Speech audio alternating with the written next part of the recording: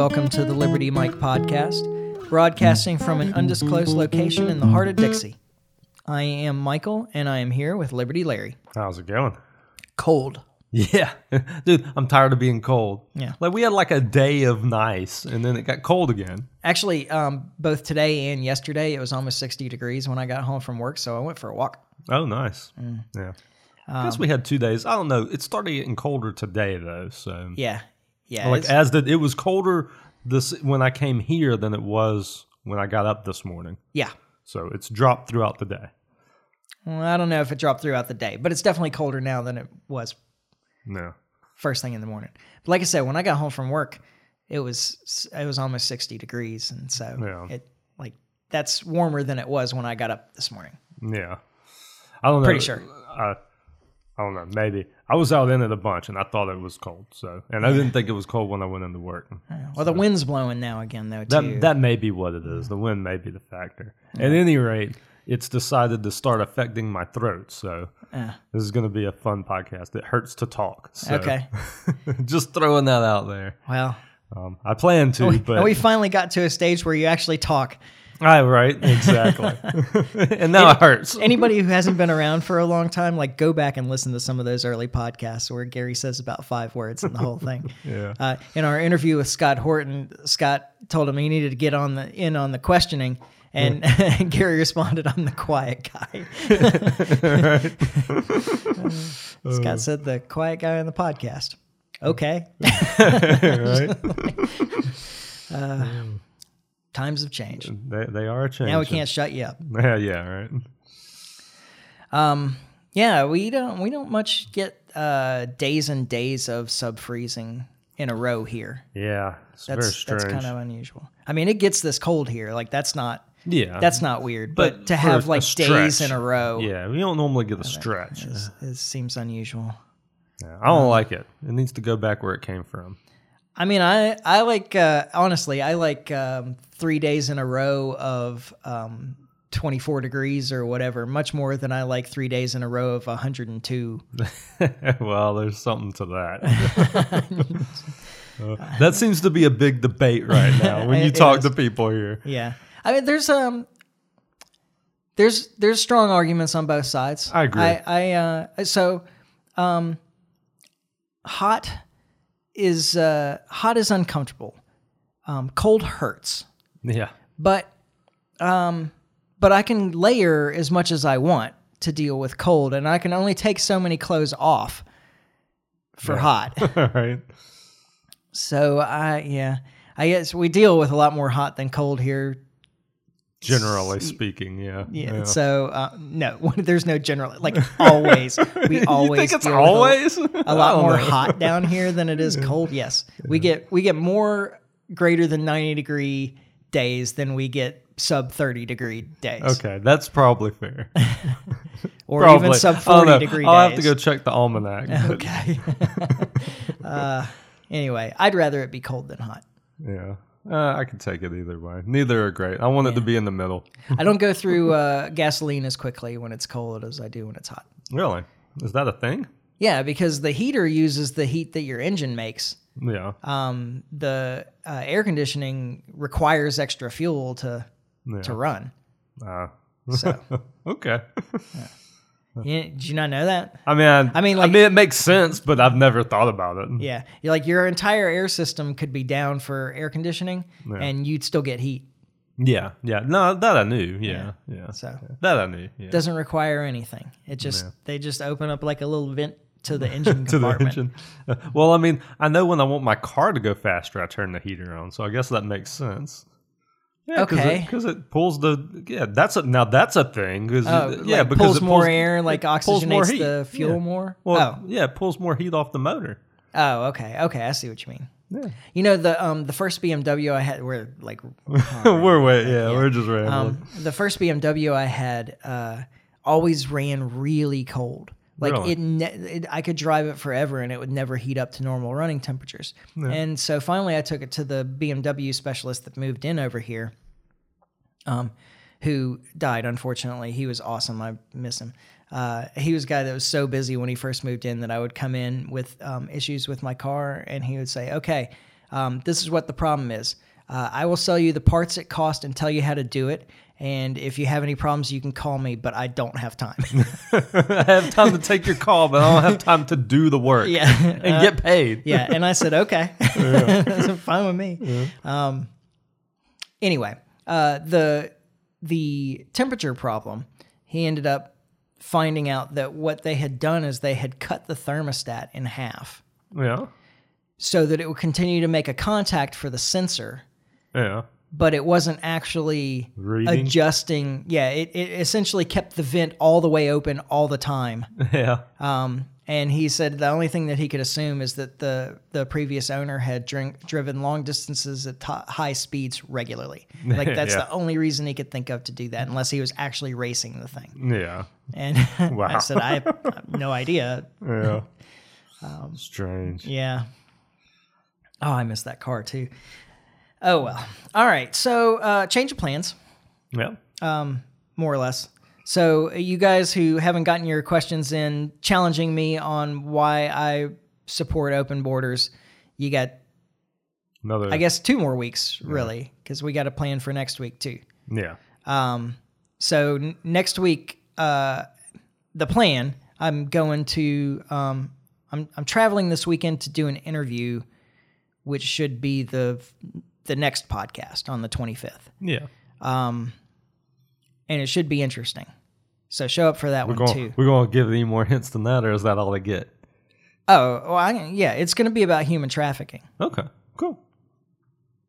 Yeah. And like a number of aspects of it, I think. I mean, we'll see how it's really going to depend on how the interview goes. Yeah, we'll see how far the interview ranges.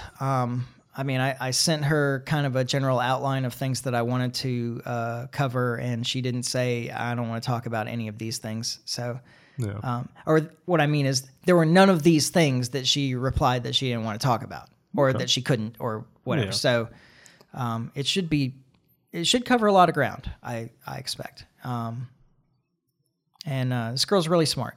So, and she's worked with victims of trafficking, so. Yeah. Should be good. Yeah. Another 3-hour podcast. No. I don't think. But I do think that it'll probably be our regular hour. Yeah. I would expect it to at least be an hour. Yeah. I don't know, though. It depends on how quickly we cover that stuff. Yeah. But it seems like a lot of... I mean, I just don't know. I just don't know how long it's going to take. But I expect it to be around an hour. But we'll see. It'll be however long it is. Yeah. It'll take as long as it takes. Yeah. So, and then this week we're just, Biden's decided to open up a wider war in the Middle East. So seems like this should take some precedent. We ought to talk about that, right? Yeah. So what's going on over there right now? Because like I say, I've kind of been following things but I know you follow this type of thing more closely than me. Yeah, I actually want to start with the International Court of Justice. Okay. Yeah. So South Africa has brought a case against Israel, citing the 1948 Convention on the Prevention of Genocide. Actually, it has a longer name than that, but that's close enough. Yeah. And it's well documented.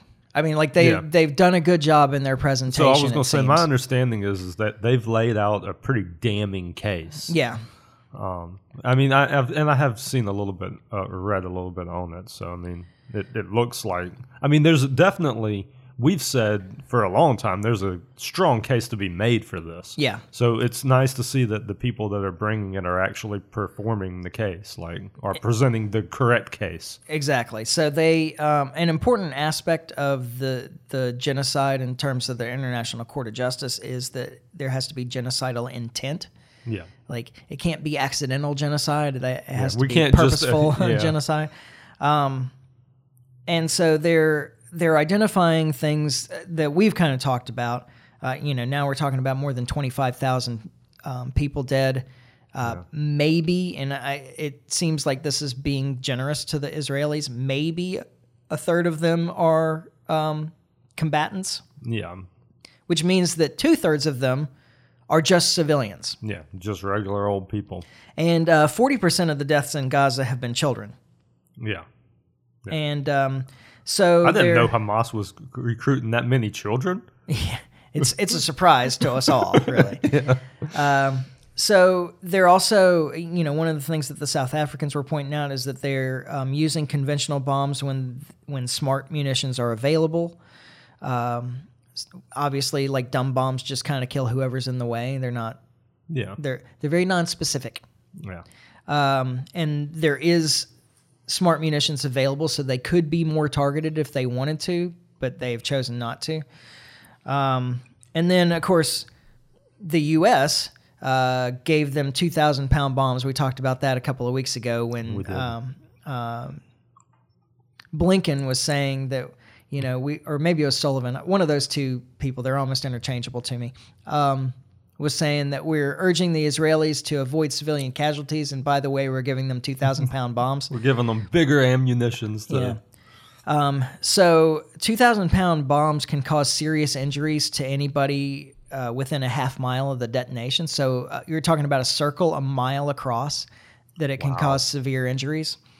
And of course, the Israelis have been very specific in their own words about having a complete siege, a complete blockade of the Gaza area, not allowing food, water, energy, medicine.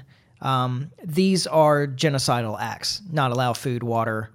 Well, and that was, to me, that was the most damning part of it, was where they were using the things that the Israelis have actually said, like using their own language to kind of I have prosecute a sampling. Oh, nice. I'm glad you brought because that, to me, that's the most damning thing, when you can use somebody's words like against them, like to show intent, particularly in this case. Yeah, like that's as good as it gets, man. Yeah, as far as the case goes. Absolutely. And I'll hit that in just a moment. But another important aspect of this is the Israeli attacks on homes and hospitals specifically. Yeah. Trying to destroy the Gazan health system entirely. Yeah. Which they've mostly succeeded in doing. So then using their own words, statements from important Israeli government officials. Suggesting that they're doing all of this on purpose, that their goal is to wipe out the people of Gaza. Yeah. So I have a sampling. I've got 2 pages of this. You got a lot. Yeah. But I highlighted some that I think are particularly telling. So Benjamin Netanyahu, Prime Minister, said in a let's see.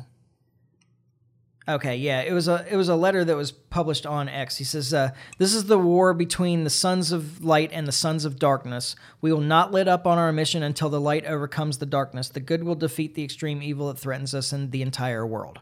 Okay, that's that can be interpreted a number of ways. That sounds like propaganda, though. Yeah, I mean that can be interpreted a number of ways. I agree. Yeah. He also said. He's referred a couple of times to the Palestinians in Gaza as Amalek. This is referring to a biblical story. And so here's the relevant passage. It is from 1 Samuel 15.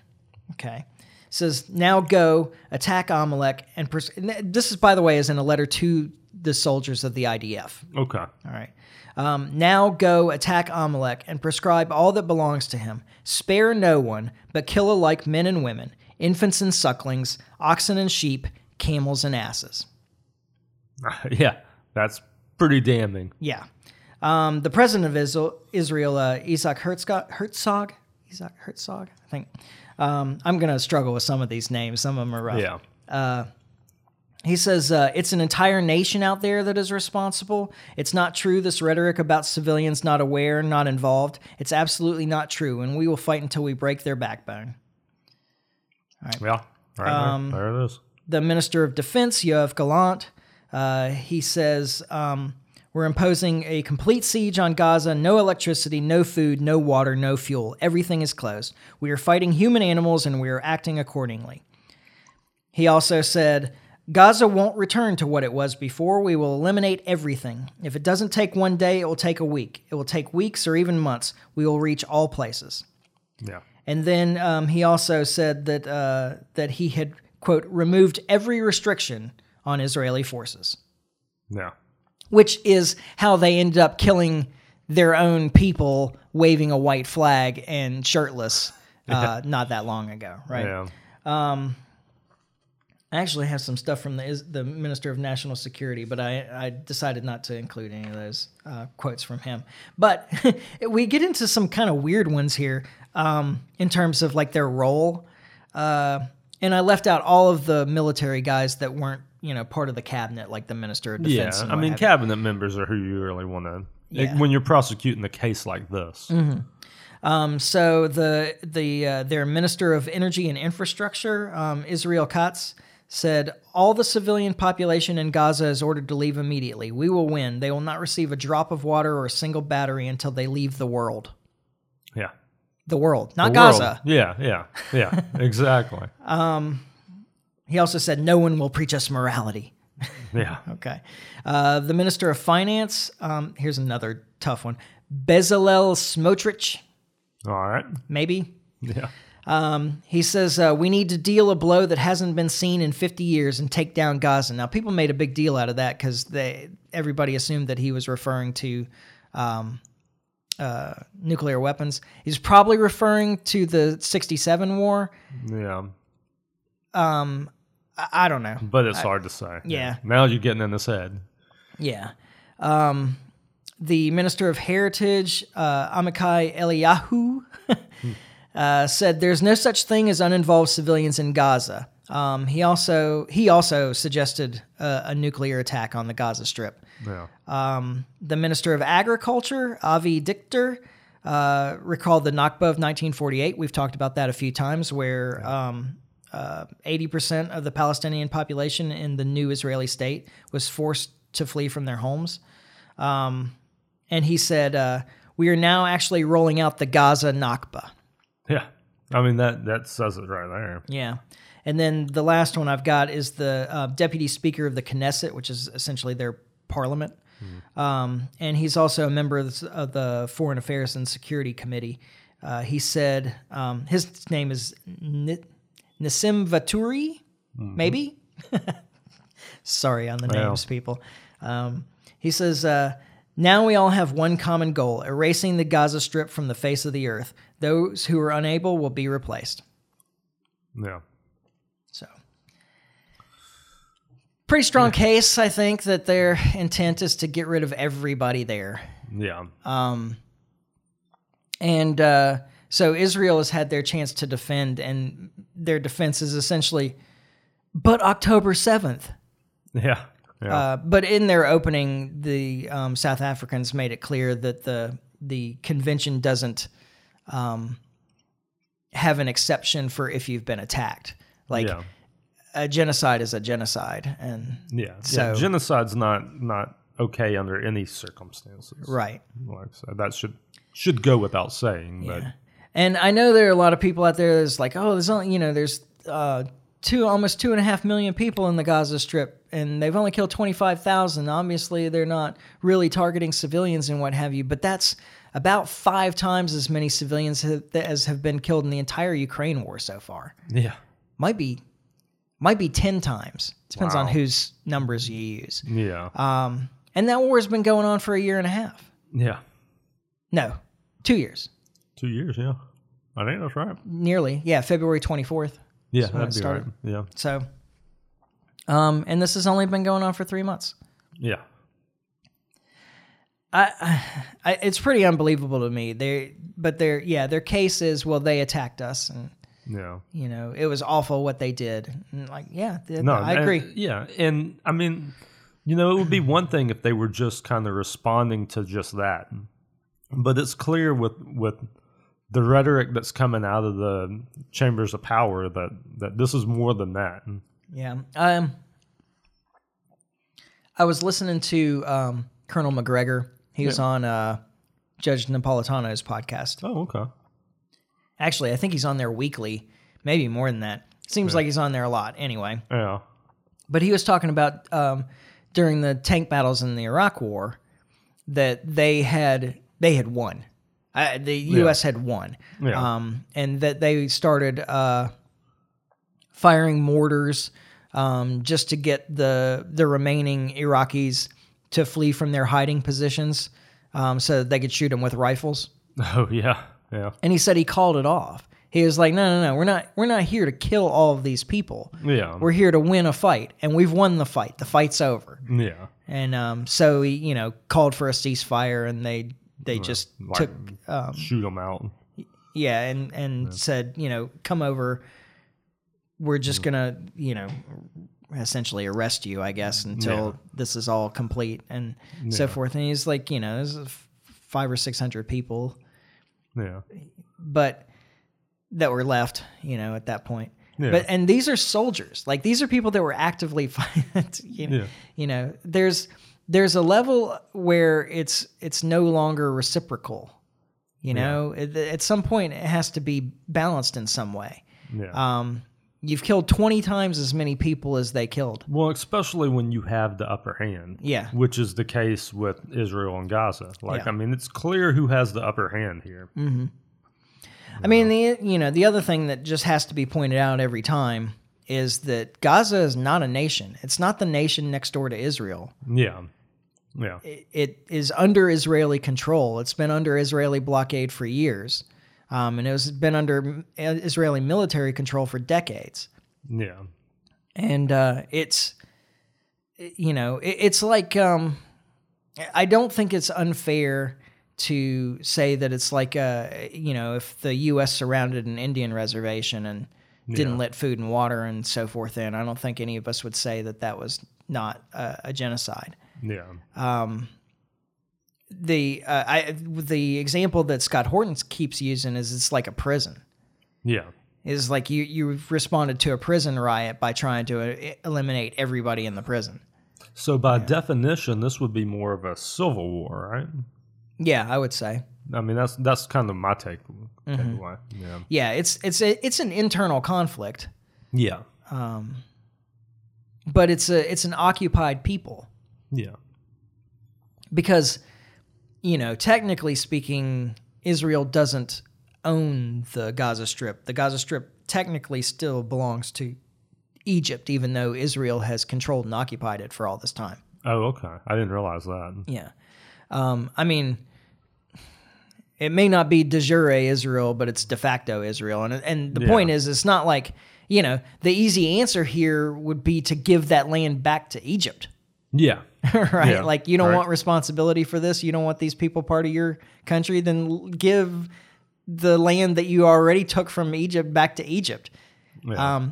Egypt doesn't want all the Palestinians, but Egypt doesn't want all the Palestinians, I think, because the way Israel is trying to get rid of the Palestinians, get Egypt to take the Palestinians, is to move all of the Palestinians out of Gaza into Egypt. Yeah. And then Egypt knows that they never get their territory back. Yeah.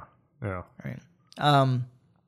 So obviously, both nations in this case, Egypt and Israel, are more concerned with the land than the people on it. It does seem like that would be kind of the solution, though, is to just turn control over that area over to Egypt. Yeah. And out of it wouldn't solve the problems, though, because those people in Gaza are already refugees. Yeah. What they want is to return to the land that they were driven off of inside of Israel. Yeah, it wouldn't stop it completely, but it seems to me, at least, it would at least stop the Israelis from being able to just like dominate them the way they are. Yeah. I mean, if you gave that security type of thing over to Egypt and made them responsible for it, of course, then I guess there's not a whole lot of incentive for them to do a good job at it. Well, then the border would just open up, and I don't know how many of the Gazans would stay there. Like I said, a lot of them, their goal is to get their property back. Yeah. They're already refugees. Yeah. Like I say, I don't know. It's just something's got to be better than what we're doing. Oh, that's Okay, can't argue with that. I mean, I'm just saying, like, I mean, there's got to be, I mean, there has to be some kind of solution to this at some point. Mm-hmm. I mean, I don't know what it is or how we get there, but yeah, like, I mean, we can't continue the way we are.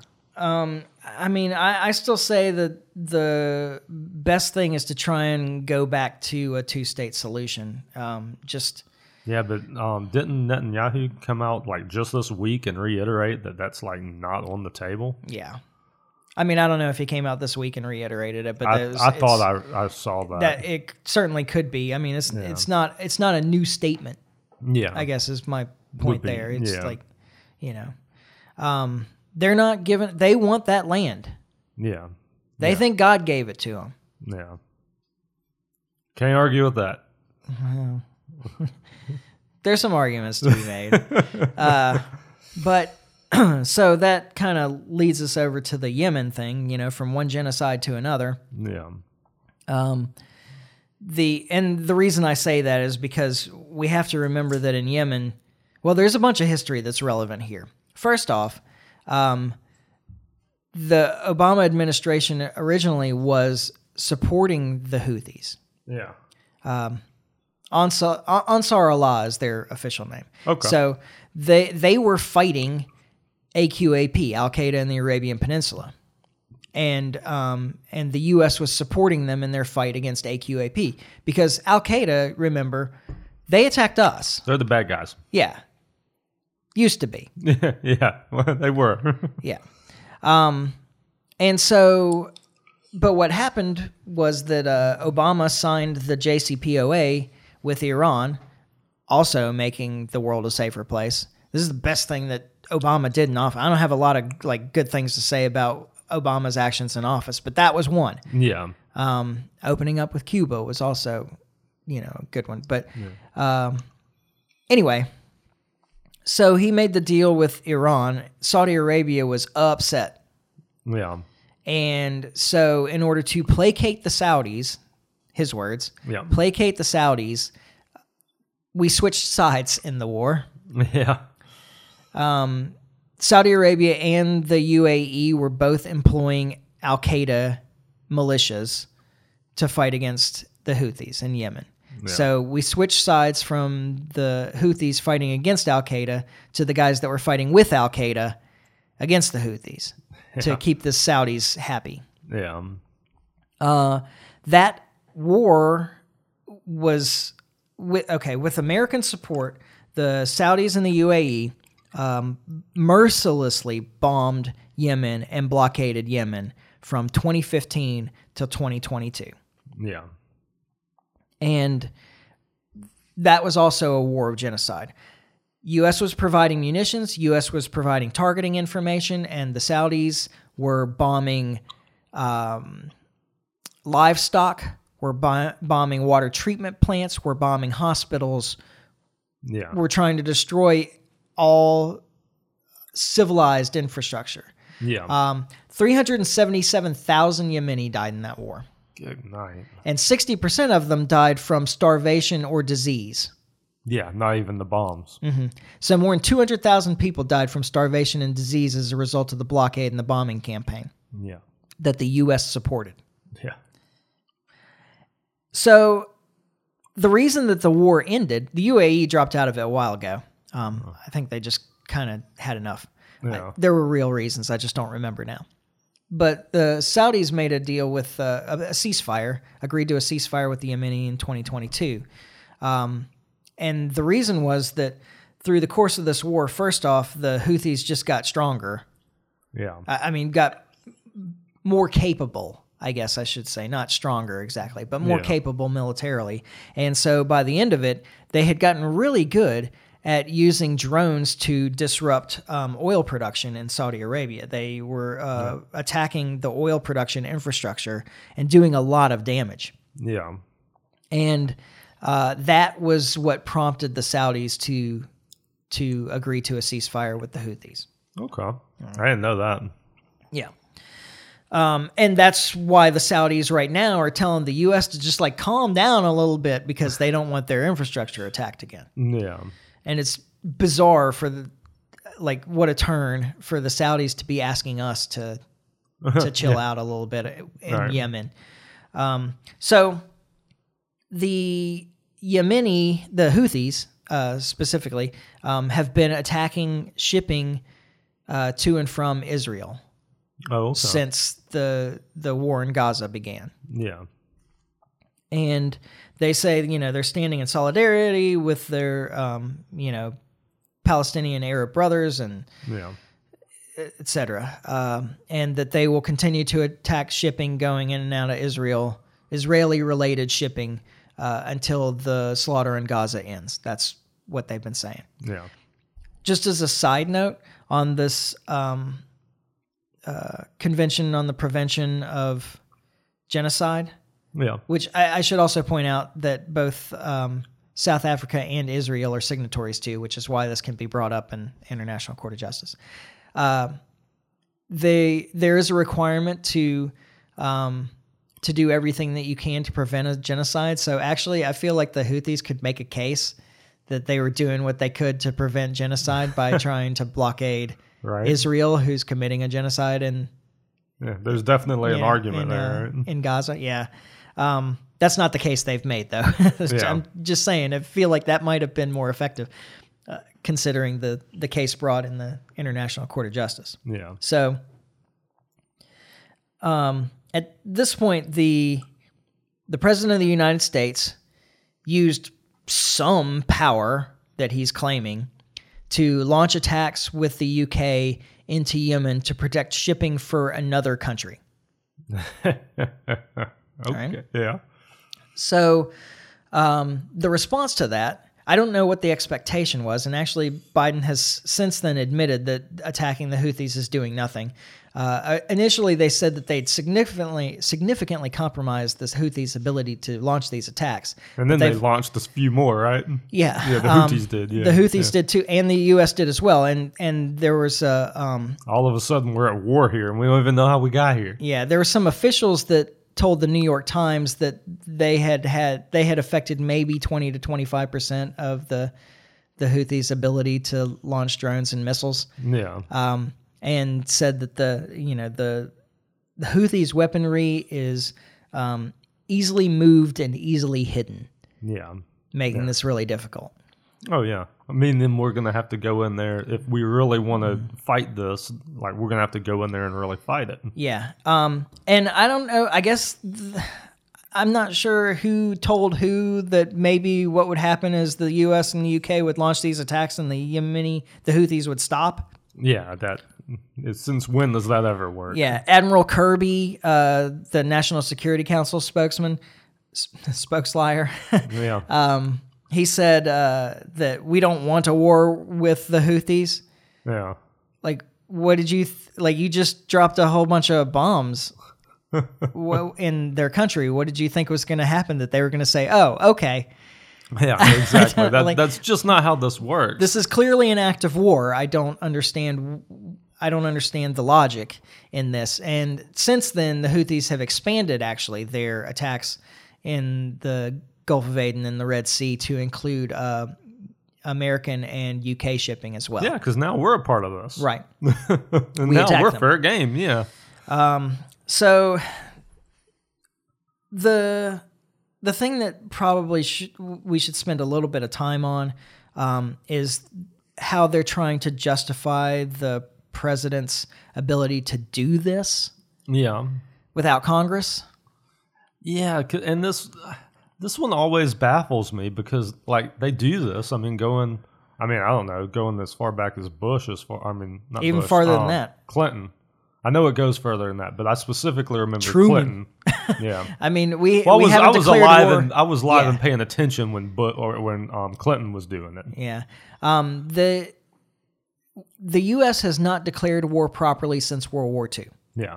But we've bombed a lot of folks. Yeah. We've been at war constantly since then. Yeah. But we haven't declared war since World War II. To me, I've never understood how we can, like, just do these things. I mean, other than at the end of the day, kind of what I always say is, the Constitution isn't nothing but a piece of paper. Right. And the piece of paper can't stop anybody from doing anything. Yeah, That's true. I mean, in this case, also, you have another layer. Now, this is a layer that I don't personally particularly care about, but Yemen is a member of the United Nations also. Yeah. And there was no Security Council resolution or any permission from the United Nations for one member to attack another member. Yeah, right.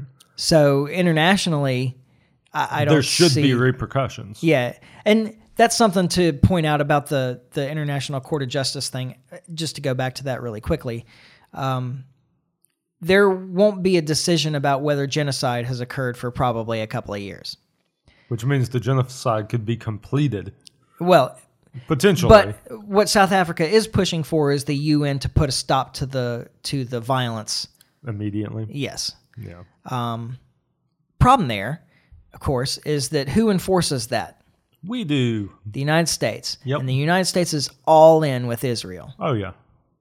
So I don't know what happens if they say we make a resolution to stop this violence. In the same way that with the U.S. attacking Yemen, if the UN says, hey, this is illegal, you can't do that, who's going to stop us? Exactly. The UN army. Yeah. Oh, yeah, you don't have one. Right. I mean, they got a few people, but the United States is the bulk of the military force for the United Nations. So exactly. But a couple of ways that they're trying to claim that people are claiming that the president has this authority is one under the War Powers Resolution of 73, which says that if the U.S. is threatened, the president can take action and bring it to Congress later. Oh, yeah. Right. So I'm sure he's preparing his argument to Congress now, right? Of course, the U.S. wasn't attacked until after we attacked them. Yeah, because we were doing it on behalf for Israel. For a foreign nation. Yeah. So that doesn't cover it anyway. So it doesn't cover it, yeah. Yeah. The U.S. wasn't threatened. An ally was. But that's not what the War Powers Resolution says. All right. Also, even the existence of the War Powers, like the legality or the constitutionality of the War Powers Act is questionable anyway. Yeah. Because the Supreme Court has maintained when it has come up that Congress, or actually any branch of government, can't delegate its powers to another or abdicate its powers to another branch of government because it ruins the balance of power. Yeah. Yeah. It ruins the checks and balances that our government is set up on. Yeah. So the only people that the Constitution gives the ability to declare war to is the Congress. Yeah. They can't say, well, the president can go ahead and start acting on a war and then come to Congress. That's not how it works. All right. Yeah. But nobody's challenged it here anyway. The other one is that they're claiming legal authority to launch the attacks in Yemen under the authorization for use of military force from 2001, which they keep referring back to. They've been using that one forever. Yeah. So remember that was to track down all the terrorists involved in 9/11. Yep. The problem here is that these are the terrorists fighting against the terrorists that were involved in 9/11. Right. Oh man. So you're on the wrong side. Yeah.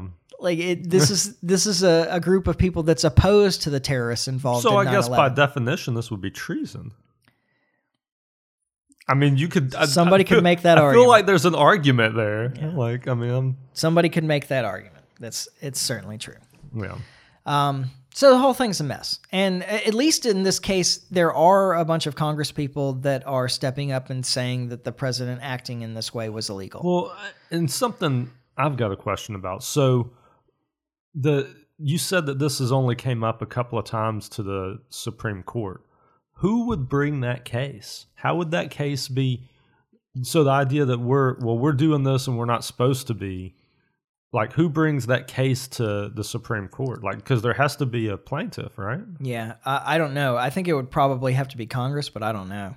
Like, so Congress would have to the universally. The executive branch is assuming our authority that it doesn't have. Man, I wish we had like a congressman up there, somebody that would like really like make a case for that and like force that out there. Yeah.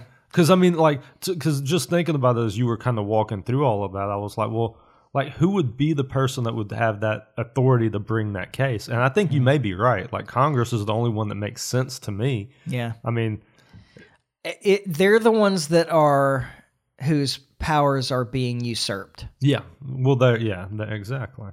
So, I mean, I guess it's possible that some branch of the military could bring the case as well, saying we're receiving orders, but they haven't been authorized by Congress. Yeah. Yeah. No, that would be fair. Like a general or somebody like that. Mm-hmm. I don't know.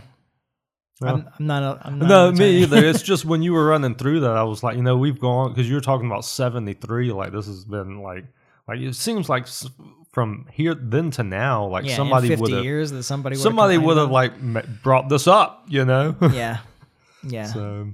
No, it just, they find it convenient. I mean, Congress doesn't want to step up on these kind of things. There's no incentive for them. The fewer votes of any substance that they make, the less likely they are to lose their seat. I was going to say, I mean, can you imagine the pushback they would get from not so much the people, but from the donors that are like contributing to their campaign if they were like a part of something like that to bring the case? No, yeah.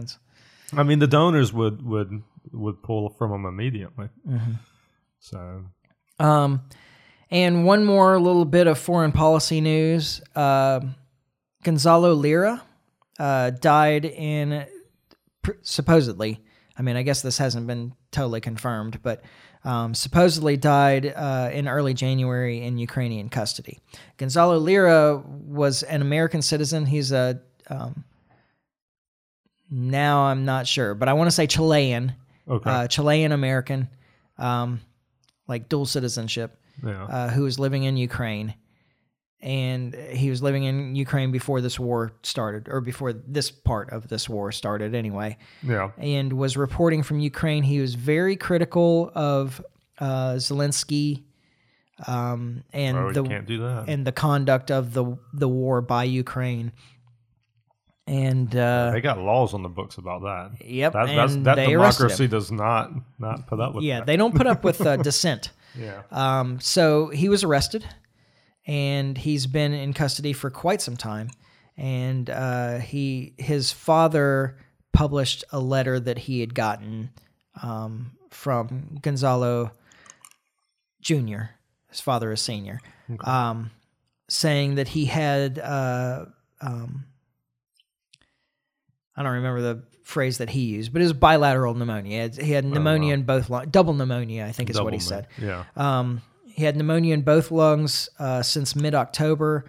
He had a pneumothorax, which is a collapsed lung, from fluid or air building up between the lining around the lungs and the lungs themselves. It like puts pressure on the lung and doesn't allow it to inflate properly. Yeah. Collapsed lung.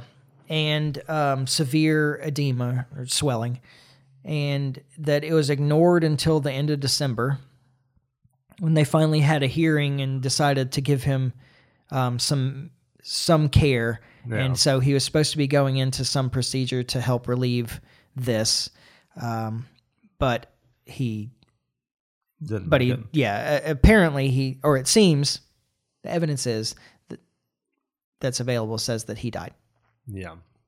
In Ukrainian custody for speaking out against the Ukrainian president. Yeah. Political prisoner and is imprisoned for his speech, his politics. In the country that we're aiding to help democracy. Right. Because that's just what kills me the most. Like you always hear it. Well, the democracy's at stake. Yeah. Well, here's what kills me the most is that there's no evidence that the State Department or the U.S. Embassy or U.S. Embassy is under state, but anyway, that any part of the U.S. government made any attempt to get him freed. Yeah. He's been in a Ukrainian prison dungeon. Yeah. No, I'm not going to go. That's evocative. I don't mean to be. He's been in a Ukrainian prison for a very long time, and there's no evidence that the U.S. government did anything to get him freed. Yeah. And now he's died there. Well, he's on the wrong side of the argument. Exactly. I mean, that's what it is. Worked really hard to get Brittany Griner out of prison in Russia. Yeah. For an actual crime. I mean, not one that I agree with. Again, she was carrying marijuana or whatever. Yeah. Maybe it was just THC vapes or whatever. THC vapes is what it was. Yeah. Now I don't agree with that as a law either, but it's on the books. She knew. Yeah. You know, at least it's something. I don't know. Yeah. It's more justifiable than I said something that the president doesn't like. Yeah. Yeah. Exactly. Only barely. Yeah. Like now that I'm trying to make this argument, I'm actually having trouble making the argument because, you know, the government shouldn't have any say about what you put in your own body anyway. Yeah. But I guess you could at least make the case that she was smuggling illicit substances or something. Yeah. Anyway, but worked really hard to get her back home. Yeah. But not this guy. Yeah. And that was working hard to get her out of a prison in a rival country. Yeah. Ukraine's an ally, supposedly. We're giving them billions of dollars. It would be really easy for us to have gotten him out of there. It seems like. I mean, all you'd have to do is be like, look, I just don't think we're going to be able to write the check this month. Mm-hmm. Really simple. So, way to go, U.S. government. Yeah, yeah.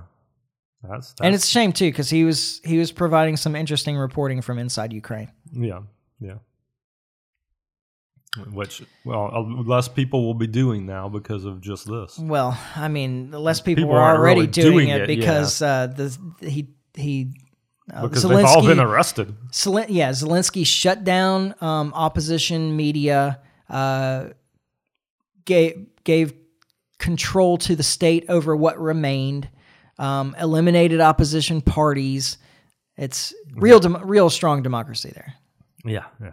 It's what we aspire to. Mm-hmm. It seems like it, doesn't it? It does. Like, it really does. So I guess that brings us to the Iowa Caucus that I don't really know anything about. But yeah. So it happened. It was earlier this week, I guess. Trump, Tuesday, right? Yeah, it was Tuesday. Trump won resoundingly. Mm-hmm. No real big surprise there. More than 50% of the ballots, I suppose. That's the one thing that I know. Yeah, it was. As I recall, I don't think it was much over, but it was over 50%. Yeah. Which is a strong win. Yeah, that's a huge win. And surprisingly enough, the DeSantis came in second, and then Nikki Haley right behind him. Yeah. And then right after, it may have even been the night after the results came out, Vivek dropped out. Yeah. Which I was disappointed in because... And Chris Christie dropped out before the He dropped caucus, out before. Right? Yeah, he dropped out before. And Tony Scott dropped out too, right? He did. I think he dropped out after, about the same time Vivek did. So essentially there's only 3 candidates left. Is that correct? That should be right, yeah. Unless I'm forgetting about Vivek may as well have dropped out because the last debate only had Nikki Haley and Ron DeSantis. So if they aren't going to let him get up in front of people and talk, there's no sense in continuing. Although he definitely should have been in debates. I think he was popular enough still to be in debates. Without question he was. But it became clear, the establishment has said that, look, these are the 2 people that it's between to take out Trump. Yeah. Clearly Vivek's not taking Trump out. Yeah. They're trying to consolidate the race. And I look for... So even though DeSantis got second... His campaign, the wheels are just coming off. I just don't see it going much further. It's only a matter of time before he drops, and Nikki Haley is the torchbearer to try to take out Trump. Of the neocons. Torchbearer of the neocons. Well, I didn't watch the last debate because, first off, it's just the 2 of them at this point, and the debates Can you imagine how boring that would be? No, I can't. I can't at all. So I didn't watch it. Yeah. And I already think the debates had fallen into the point, except for Vivek, of being just a bunch of people airing varying degrees of the same opinion. Yep. Yeah. And I can't imagine that this was anything but that. Yeah. And from the one thing that I heard about is that they were both arguing over who was more supportive of the complete destruction of Gaza. Yeah, yeah. So, yeah, great choices we got. Not the people we're looking for here. No, I don't think Trump's going to be any better on that. No, I wouldn't expect him to be. Honestly, I mean, he's already the one that moved the embassy to Jerusalem, which was a real finger in the eye to the Arabs. Yeah. What was the other thing that he did? There was another. Oh, he recognized their annexation of the Golan Heights. Yeah, yeah. Which I'm sure Syria was pretty upset about. Yeah. No, as far as that end of it goes, yeah, I guess Ukraine's the one that Trump is better on.